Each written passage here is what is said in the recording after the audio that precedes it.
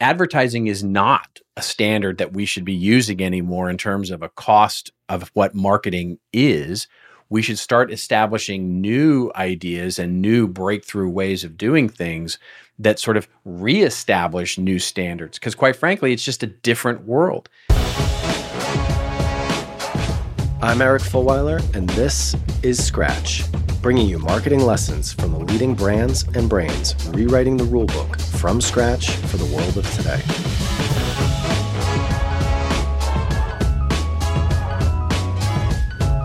Hey everyone, my guest today is Robert Rose. Robert has served as the Chief Strategy Advisor of the Content Marketing Institute since it launched in 2010, helping guide it to be the leading global content marketing education and training organization in the world. Robert was Chief Marketing Officer of Crown Peak, leading the marketing and product development for one of the world's first enterprise software as a service web content solutions. And his firm, The Content Advisory, has advised more than 500 companies, including 15 of the Fortune 100 over the last 10 years. Robert is the author of 3 best-selling books on marketing and content strategy and the co-host of the popular and very good, I highly recommend you check this out, marketing podcast, This Old Marketing with Joe Pulizzi, which has been downloaded more than 2 million times in 150 countries, something to aim for here at Scratch. I really enjoyed this conversation with Robert. Talk about a bunch of different things. He and I really share this philosophy and this mindset of how modern marketing is about thinking and acting more like a media company. So you'll hear from him on how he's doing that and advising his clients on doing it. We also talk about how marketing can be a profit center, and that's something that Robert wrote about in one of his most recent books. You're going to hear about his media diet, how he stays up to date with everything that's going on in the industry. We talk a bit about this transition from third-party to a first-party data-led world and what that means for marketers and how challenger marketers are really viewing this as an opportunity and taking advantage of it. And you'll hear right at the beginning some of his struggles in being a Cowboys fan over in the States. Please enjoy my conversation with Robert Rose. Hey, before we get to today's episode, I wanted to take just a second and ask a favor. If you're listening to this, I really appreciate it. This is a new podcast. We at Rival are a new company. It's hard to get this all off the ground, and I really appreciate the support. To ask an even bigger favor of you, if you could please, if you're enjoying the content that we're putting out, if you've listened to a couple episodes, or even if you're new, could you please take a minute to share Scratch with someone else that you think would enjoy it? That would mean so much to us. Get the word out, start to build our audience. I'd really, really appreciate it. So if you could just take a minute, you can pause this. Just think about, is there someone else out there, another marketer who you think would find this content valuable? And please send this along to them. I really appreciate it. Now on to the episode. Hey, Robert, thanks so much for joining me all the way from LA. How are you doing today? Oh, well, I don't know if all the way from LA because I'm actually here. And, you know, I would say I'm joining you all the way from London. That's really what it is. Exactly. Right? I mean, when you're in the US, the world revolves around the US. So I get it. That is true. And, you know, and remember, I'm in Los Angeles, and really in the US, the world revolves around Southern California. So, you know, it is really, you know, I come by it honestly, at least. So they say in Southern California, at least. So Robert, there are very few guests that I have on this podcast that I can actually talk to about the NFL, American football, for Brits over here. So I think that's not why people are tuning in, but I at least wanted to throw that out there. Who's your team again? I know you and Joe on your podcast have a bit of a riff going, and he's a Browns fan, but who's your team? Yes, he is unfortunate enough to be a Browns fan. You know, so and certainly here come the jokes. I'm originally from Texas, and so the only thing I really bring with me from my origins of Texas is my affiliation with the Dallas Cowboys. So I have been a Dallas Cowboys fan since I was literally knee high. So that's my team.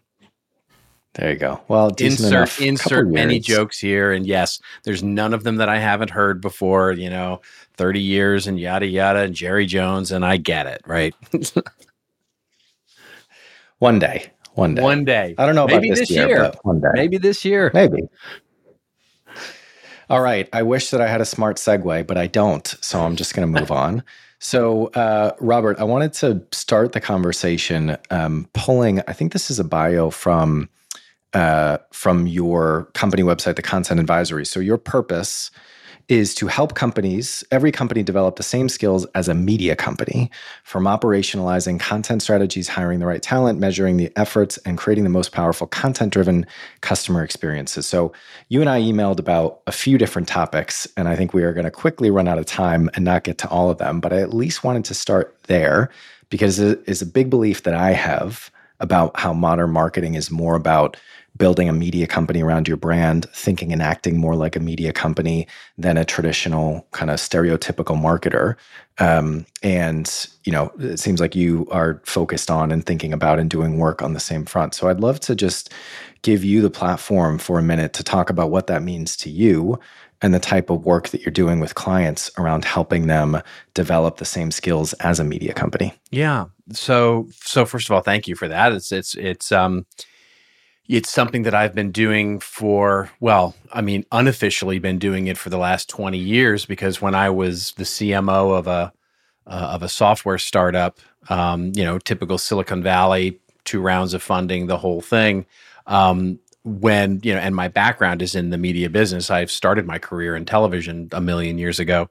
And, what I discovered was that, the way to differentiate was, in fact, to just exactly to your point, was, in this wall and sea of noise that is out there, to actually look like a media company, develop content that is valuable, develop an audience, develop the kinds of things that would jump the line, if you will, of consideration. And that was the way to sort of drive revenue, drive sales, drive loyalty, drive all parts of that customer's journey in a more optimal way. And after joining with my friend Joe Polizzi in the Content Marketing Institute in 2010, I started consulting on that, right? Because it was sort of teaching people to do what I was doing. And I've spent the last 10 years, really working with brands, used to be all over the world, less all over the world these days, and a little bit more here in the 16:9 world that I live in video. But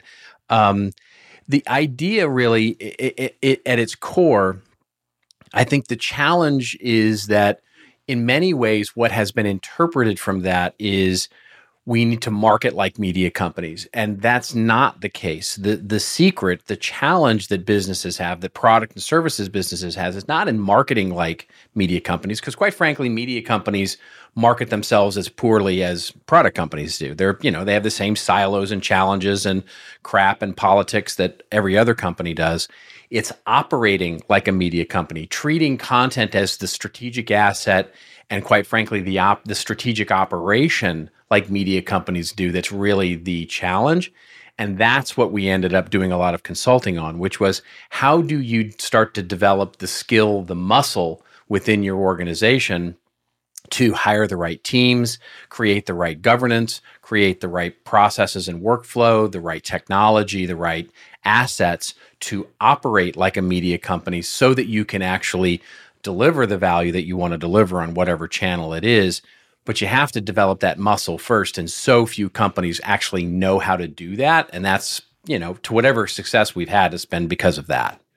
Yeah. And it's, I think there's some ways to interpret or listen to the idea or the concept of a media company versus thinking and acting like a traditional marketer, and say, well, it's kind of a fine line, isn't it? But I actually think that there's a big fundamental shift if you're thinking with kind of the CEO of a media hat on versus the CMO hat on, that really all comes down to the value exchange between the brand and the audience. And if you're thinking as a media company, you're thinking about, how do I add value to this audience so they will spend time with me, essentially. And then later on, you can monetize them, whether that's through your core business, or another topic that we'll get onto is actually in the monetization within marketing and turning marketing from a cost center to a profit center. And I guess kind of on that point, one of the things that we come across, and is certainly an important aspect of this, is I think in order to do it right, you really do need to be focused on prioritizing the value of the audience above your own in the short term. At the same time, the role of marketing is to drive growth of a business. And so there needs to be some return or commercial tie-in to that investment that you're making. So I think you can kind of see where I'm going. How do you have the ROI conversation with your clients about, hey, you need to think and operationalize marketing a bit differently, more like a media company, but how does the revenue or the profit come back to them? How do you navigate those conversations?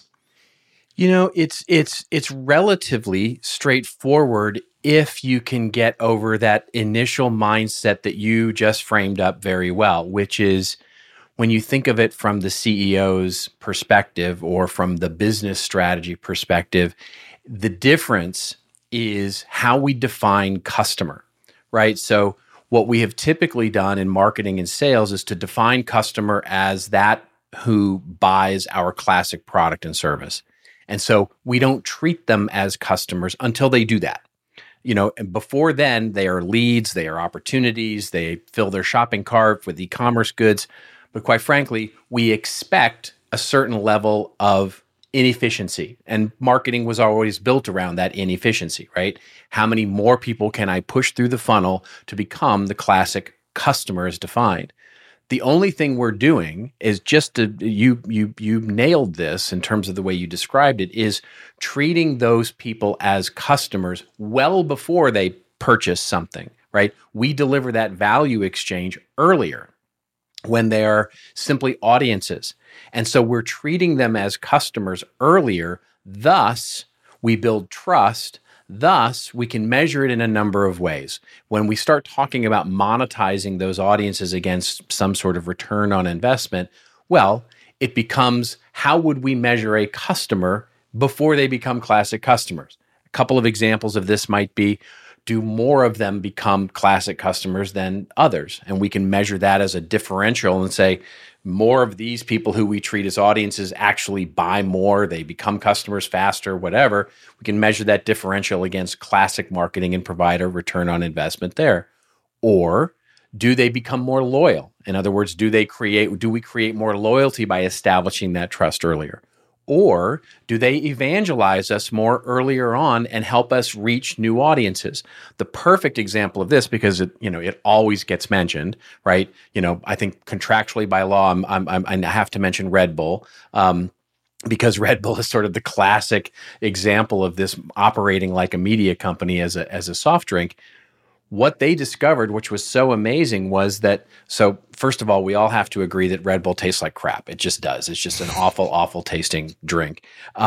However, what they discovered was people who have never tried Red Bull or tried it and didn't like it would actually recommend Red Bull to their friends based on the value of the content that they received through all of their extreme sports and, throwing guys out of spaceships and all the things that they do.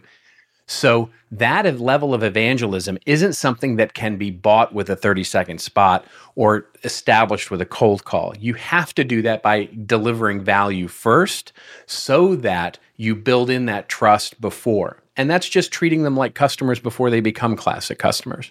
And I think the Red Bull example is a good one, also because the scale to which they've done it, I'm certainly not saying that everybody should go out and try to do what they've done and buy sports teams and publish magazines and do cliff diving or whatever else they're into these days. But you can see the difference. And this is one of the things for me I think building a media company around your brand is content marketing in large part of what you're actually doing. But it's more than that, because for most people, you think of content marketing, kind of old school inbound marketing, that's still focused on how do you extract value from an audience. Red Bull, as that case, like they've literally built a media company, and then there is the beverage company. And so even if you're not at that scale or not looking to make that investment, I think that operational, to your point, shift of, okay, we're going to build a media company around our brand. And that's what we're trying to do on a very small scale here with Rival, is I literally think of it as Rival Media. How do we put out content that's going to add value to the audience we're trying to reach? And eventually, I think that's going to do good things for us as a business. But I do kind of put that hat on of I'm the CEO of a media company when we're thinking about what content we want to do, what new properties we want to launch, how we distribute it, how we engage our audience, and all that. Do you have you looked at the other example I always throw out is Michelin tires? Oh, sure.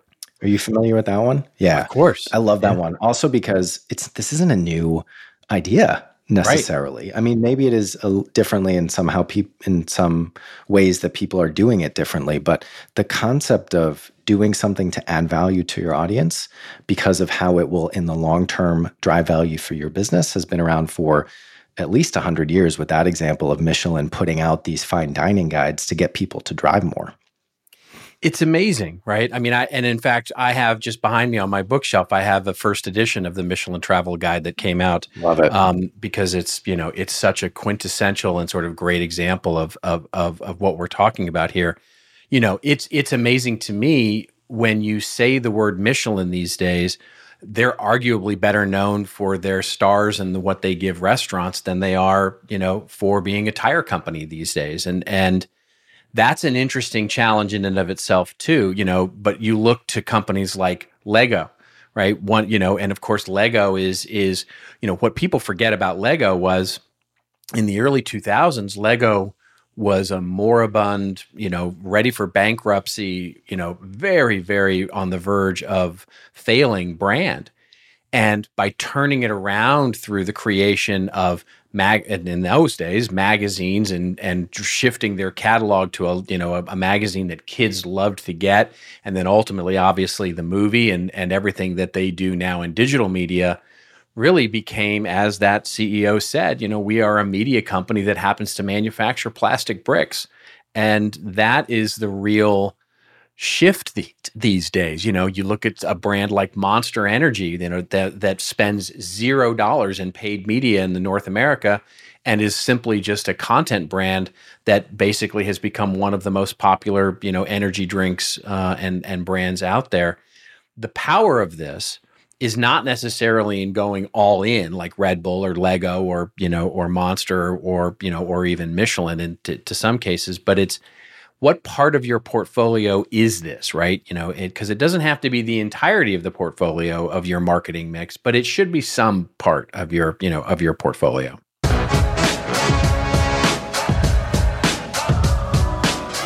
Hey everyone, just taking a quick minute out of today's episode to tell you about our partnership with Attest. So Rival has partnered with Attest, a powerful consumer research platform, to start producing our own proprietary research. And what we're doing is highlighting some research from Attest every week that's relevant to the guests that we have on and the conversation that I have with them. So for today's episode with Robert Rose, just one stat taken from a recent US Consumer Trends report that Attest produced, which says that Americans say the top 3 types of messaging they want to hear from brands right now are humorous and entertaining, 57%, motivational and inspirational, 47%, and educational, 34.5%. To find out more, head on over to askattest.com. Here you can also run a free survey to access 110 million consumers in 49 markets to remove the guesswork from your business growth.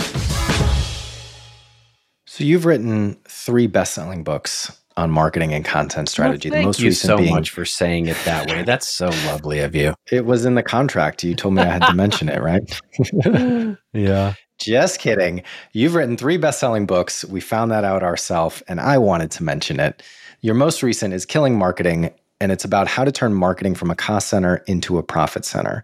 So I'd love to expand on that a little bit because I've seen that firsthand in my last role at 11FS. Marketing was a profit center. Yeah.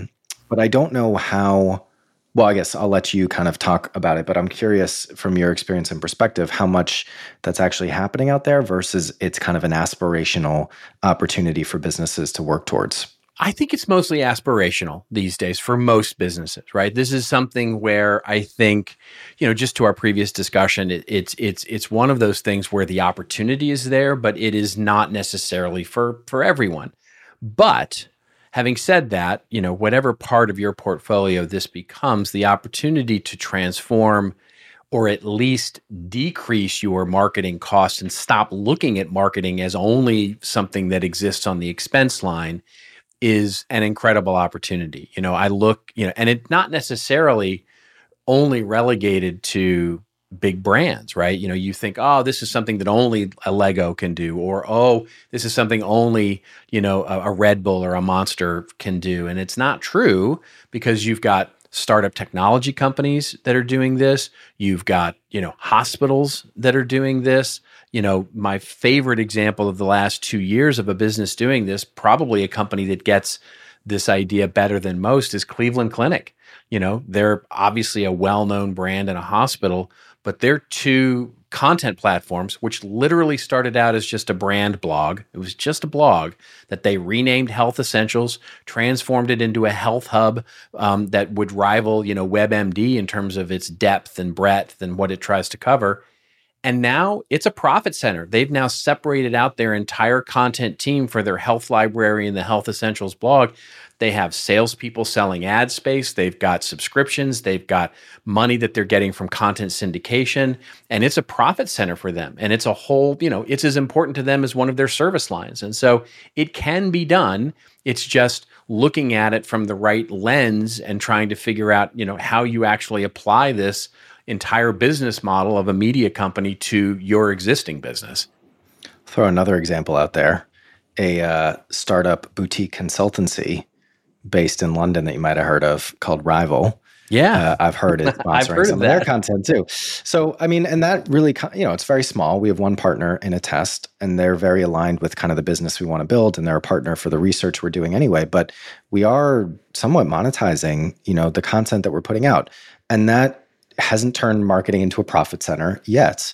But if you put the hat on of, again, thinking like a media company and trying to operationalize like a media company, if you are putting out content that's attracting an audience, chances are there's someone who is interested in reaching that audience as well. And so you get to a point where you are kind of generating revenue to do the things that you'd want to do to drive growth of your business anyway. So that's kind of how I would think about it. Is I do think it's aspirational, and it's also a good thing to work towards or have as a North Star, because if you focus on that, whether you get there or not, it means that you are focused on creating valuable content that at some point, in order for it to have the potential to be monetized, it needs to be good enough that people are going to spend time with it and engage with it. So I think it kind of steers you in the right direction. Yeah, absolutely. I mean, another great example of this is the startup company Terminus. They're an account-based marketing startup, technology company. And when they launched, like every startup technology company, they wanted to try and figure out how to do this marketing thing. And their thing was all around account-based marketing. And so they started developing content brands. And one of them, the Flip My Funnel brand, became a great podcast. It became a great blog. And then ultimately, which was the real sort of tipping point for them, they launched an event. And they launched the Flip My Funnel event. And the first thing they did, just exactly to your point, was to go out and find people who were interested in reaching the same people that they were interested in reaching, and got them to sponsor the event. And so they brought in, let's call them frenemies, because I don't think they were direct competitors per se, but they brought in other software companies that wanted to sponsor and be part of this event. And they not only got new customers, which were wonderful, of course, but they created loyalty with their existing customers by putting on a really great knowledge event that helped them use their software better. And quite frankly, they got money, they got revenue. It was an event that paid for itself. And so ultimately, they got to a point where the content part of the business was as important as the software part of the business. And they got funding for both. They got venture capital for both, and separated the organization into two different organizations. Yeah, I really think there's something there too, regardless of the scale to which you expect to build your media company, and regardless whether you plan on monetizing or not. I think just thinking about it that way is going to lead you in the right direction. And that's something anybody can do. It doesn't matter if you're a Red Bull. It doesn't matter if you're a 2-person startup. Whatever marketing you're doing that involves content, thinking of it as if it was a media company that you're building around your brand, I think is going to help you long term. Yeah. So, Robert, let's shift gears a little bit. One of the other topics that I had on our list that I'd love to get your thoughts on is this transition from a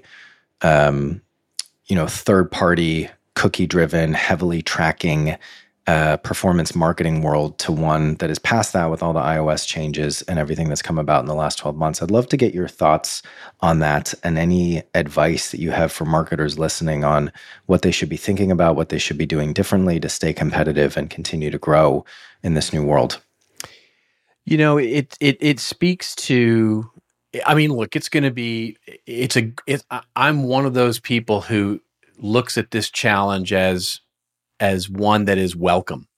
And, it's not that it's not going to be difficult, because it is, living without that third party cookie and some of the first party data privacy issues, and certainly those things that are way more prevalent in Europe right now than they are here in the US. The US, we've been a little busy. We had that other guy to deal with for the last 5 years, so we didn't really put a lot of attention to data privacy, but I think it's going to come back in a big way in the next year or two. But certainly GDPR and in Europe and elsewhere is going to cause a huge disruption in the way that we look at this.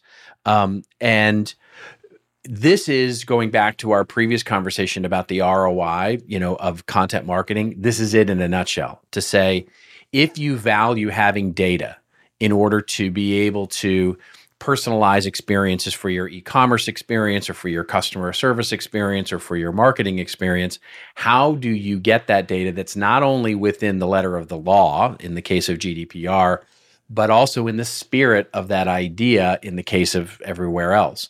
And content marketing is it, because as you so rightly framed it, it's a value exchange, right? And so treating those people as customers, leaning into the idea of saying, hey, I want your data, but I'm giving you value in return, a subscription to a great thought leadership blog, or a subscription to an entertaining magazine, or to a channel of videos, or whatever it is the idea. That's how media companies are really looking at the acquisition of their audiences in the first party data, which of course isn't inordinately valuable to them as media companies and inordinately valuable to us as product and service companies.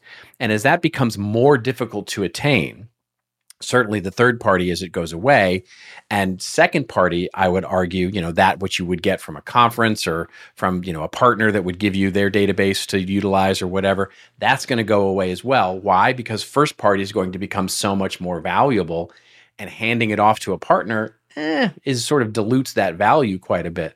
So we're going to become much more proprietary. And the trend, and you can already start to see this happening, is for those that are in this world, and let's just face it, that's Facebook, Google, Amazon, et cetera, they're going to become much more of a walled garden. That's the other side of that blade.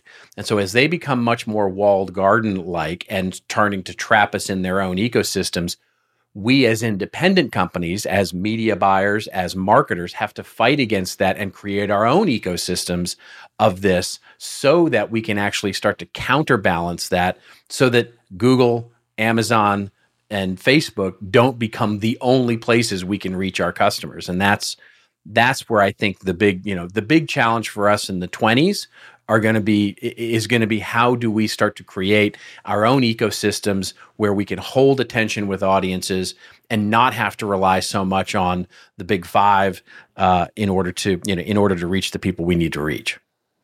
Again, it all comes down to value, right? Yeah, in order to get people to spend time with you, to share their data, you need to be the brand or the destination that is offering more value than what they can get from a competitor. And I think it's also interesting, I think that startups that are born now, 5 years from now, like there's going to be companies that are like, wait, you had what? How did it work in 2010 and 2015? And I think, this principle of kind of challenger marketing, at least how we think about it, challenger mindset and challenger model, it's about thinking about the world from scratch, hence the name of the podcast, for the way that it exists today, and not being tied to legacy perspectives, legacy strategies, legacy results of what you used to be able to get out of your performance marketing. And that's why startups inherently have an advantage over incumbents, is because they're not tied to anything. They're only born into a world that looks like this. But even if you are an established company, regardless of the size, that's how you need to be challenging yourself and thinking about things. Is if you were starting over from scratch today, how would you do it given the technological, the consumer, and the cultural landscape that you face right now? It's such a great point. I mean, that is such a wonderful point because, and I've often had this conversation with CMOs of especially of larger, matrix siloed global organizations where somewhere along the line, in the last 30, 40, 50 years, the price of advertising and conversion rates and expectations around those things, those numbers became the standard, right? Of which we measure everything. So in other words, if you proposed something to your boss that was over the standard, 0.01% click-through rate and 0.5% click-through rate and reaching 3 times before they convert, and media rates and CPMs and all of those things that we sort of grew up on as sort of the standard bearers of cost and efficiency, you were thrown out of the office unless you could beat those numbers. And one of the things that I think we just have to realize, and this again to your point is why startups have such an advantage here, is that we have to rethink all of that, right? It is, advertising is not a standard that we should be using anymore in terms of a cost of what marketing is. We should start establishing new ideas and new breakthrough ways of doing things that sort of reestablish new standards. Because quite frankly, it's just a different world, and if we base our entire marketing strategy on, hey, it's an $18 CPM or it's a $25 CPM or it's a $150 CPM, you're going to find yourself spending way more on marketing and advertising than you might need to. But even more importantly, you'll be less effective. You're going to be less effective, and you're buying right into that classic old myth. So yeah, it's one of those things where you really do need to look at, and again, it comes back to how much of, because I'm not suggesting that advertising is dead, though the idea of how we actually measure it may be. What we need to start to look at is, where can we start to establish our own best practices about what works and what doesn't work, and start to make as part of our portfolio some of these new approaches. Content marketing is certainly one. Influencer is another. Looking at different, ideas of account-based when we're B2B, looking at different ways of doing consumer-based, e-commerce and media is another. All of those things are changing the face of marketing, as it always has, but really in a pronounced way here in the 20s. So to that point, you've said in the past that with all the billions of people coming online in the next few years, and I quote, the marketing departments that are getting it are evolving. So maybe to what we were just talking about, and to that quote as a jumping off point, what are a few things that traditional CMOs are doing wrong? Or if you want to take it a different direction, some of the more progressive CMOs that get it, what are they doing right? I think the CMOs that are getting it are, one of the things that is truly, I think, indicative of a business, because as I think of the CMO, I think of as, at the upper levels with the CEO as business strategist, is understanding how fundamentally the process and operations of marketing has changed. And that's, at its core, whether your business is organized in a functional or divisional type of approach, and there are arguments for back and forth. I was just listening to I think it was Brian Chesky, the CEO of Airbnb, who was talking about his own battle between reorganizing Airbnb versus a functional versus a divisional, and how the pandemic really changed all of that. And one of the things that he really talked through was how fundamentally the operations of marketing changed. And that's, to me, when I see a CMO that gets it, is that that's where they're changing things, right? Gone are the days where you come in, you redesign the website, you hire a new agency of record, and you get, your, by channel organize, your teams by, digital versus offline, or, you've got web versus email versus, social media. Those days are gone and over, and you have to re-evolve the operations of how you're approaching things from not just a content marketing, but a full-on operational of marketing content That means advertising, that means one sheets, it means brochures, it means websites, it means all of those things. And how are you changing the way that people work? To me, when I see those shifts happening in a business, and I can point to examples of that, that's when I see companies that are outperforming the stock market. I see that they're succeeding. I see that they're agile, they're evolving, and they're actually, they're changing the way that they do business. You're clearly very on top of a lot of the things that are going on out there, and the businesses that are doing it right, doing it wrong. I'm just curious to take a little bit of a sidebar here. How do you stay on top of everything? What does your kind of media diet consist of where you get this information and develop these insights? What's that process look like? I listen to a lot of podcasts. There's certainly that. I think the other thing that I do is I'm a bit of a business book junkie. And so I read a lot of business books. I think the business book genre is one that is, you talk about a genre that is ripe for disruption. But I do read a lot of that, especially classics, right? So I go back and I balance my business book consumption with, sort of older, literally, my bookshelf and behind me there is filled with, books from the 50s and 60s that talk about marketing management and sort of the classics, because I see how those things have evolved. And then, as you might expect, I subscribe to just about everything that's out there from the Ad Weeks to the Ad Age, basically what I call the Madison Avenue Industrial Complex. I subscribe to all of that as sort of cautionary tales, to be quite honest.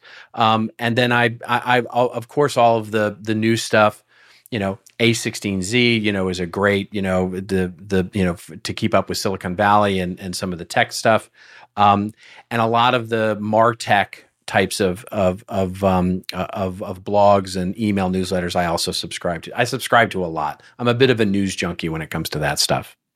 What are a few of your recommendations for those 1950s, 1960s marketing classics that people should check out? Gosh, I can send. I would send you a long list.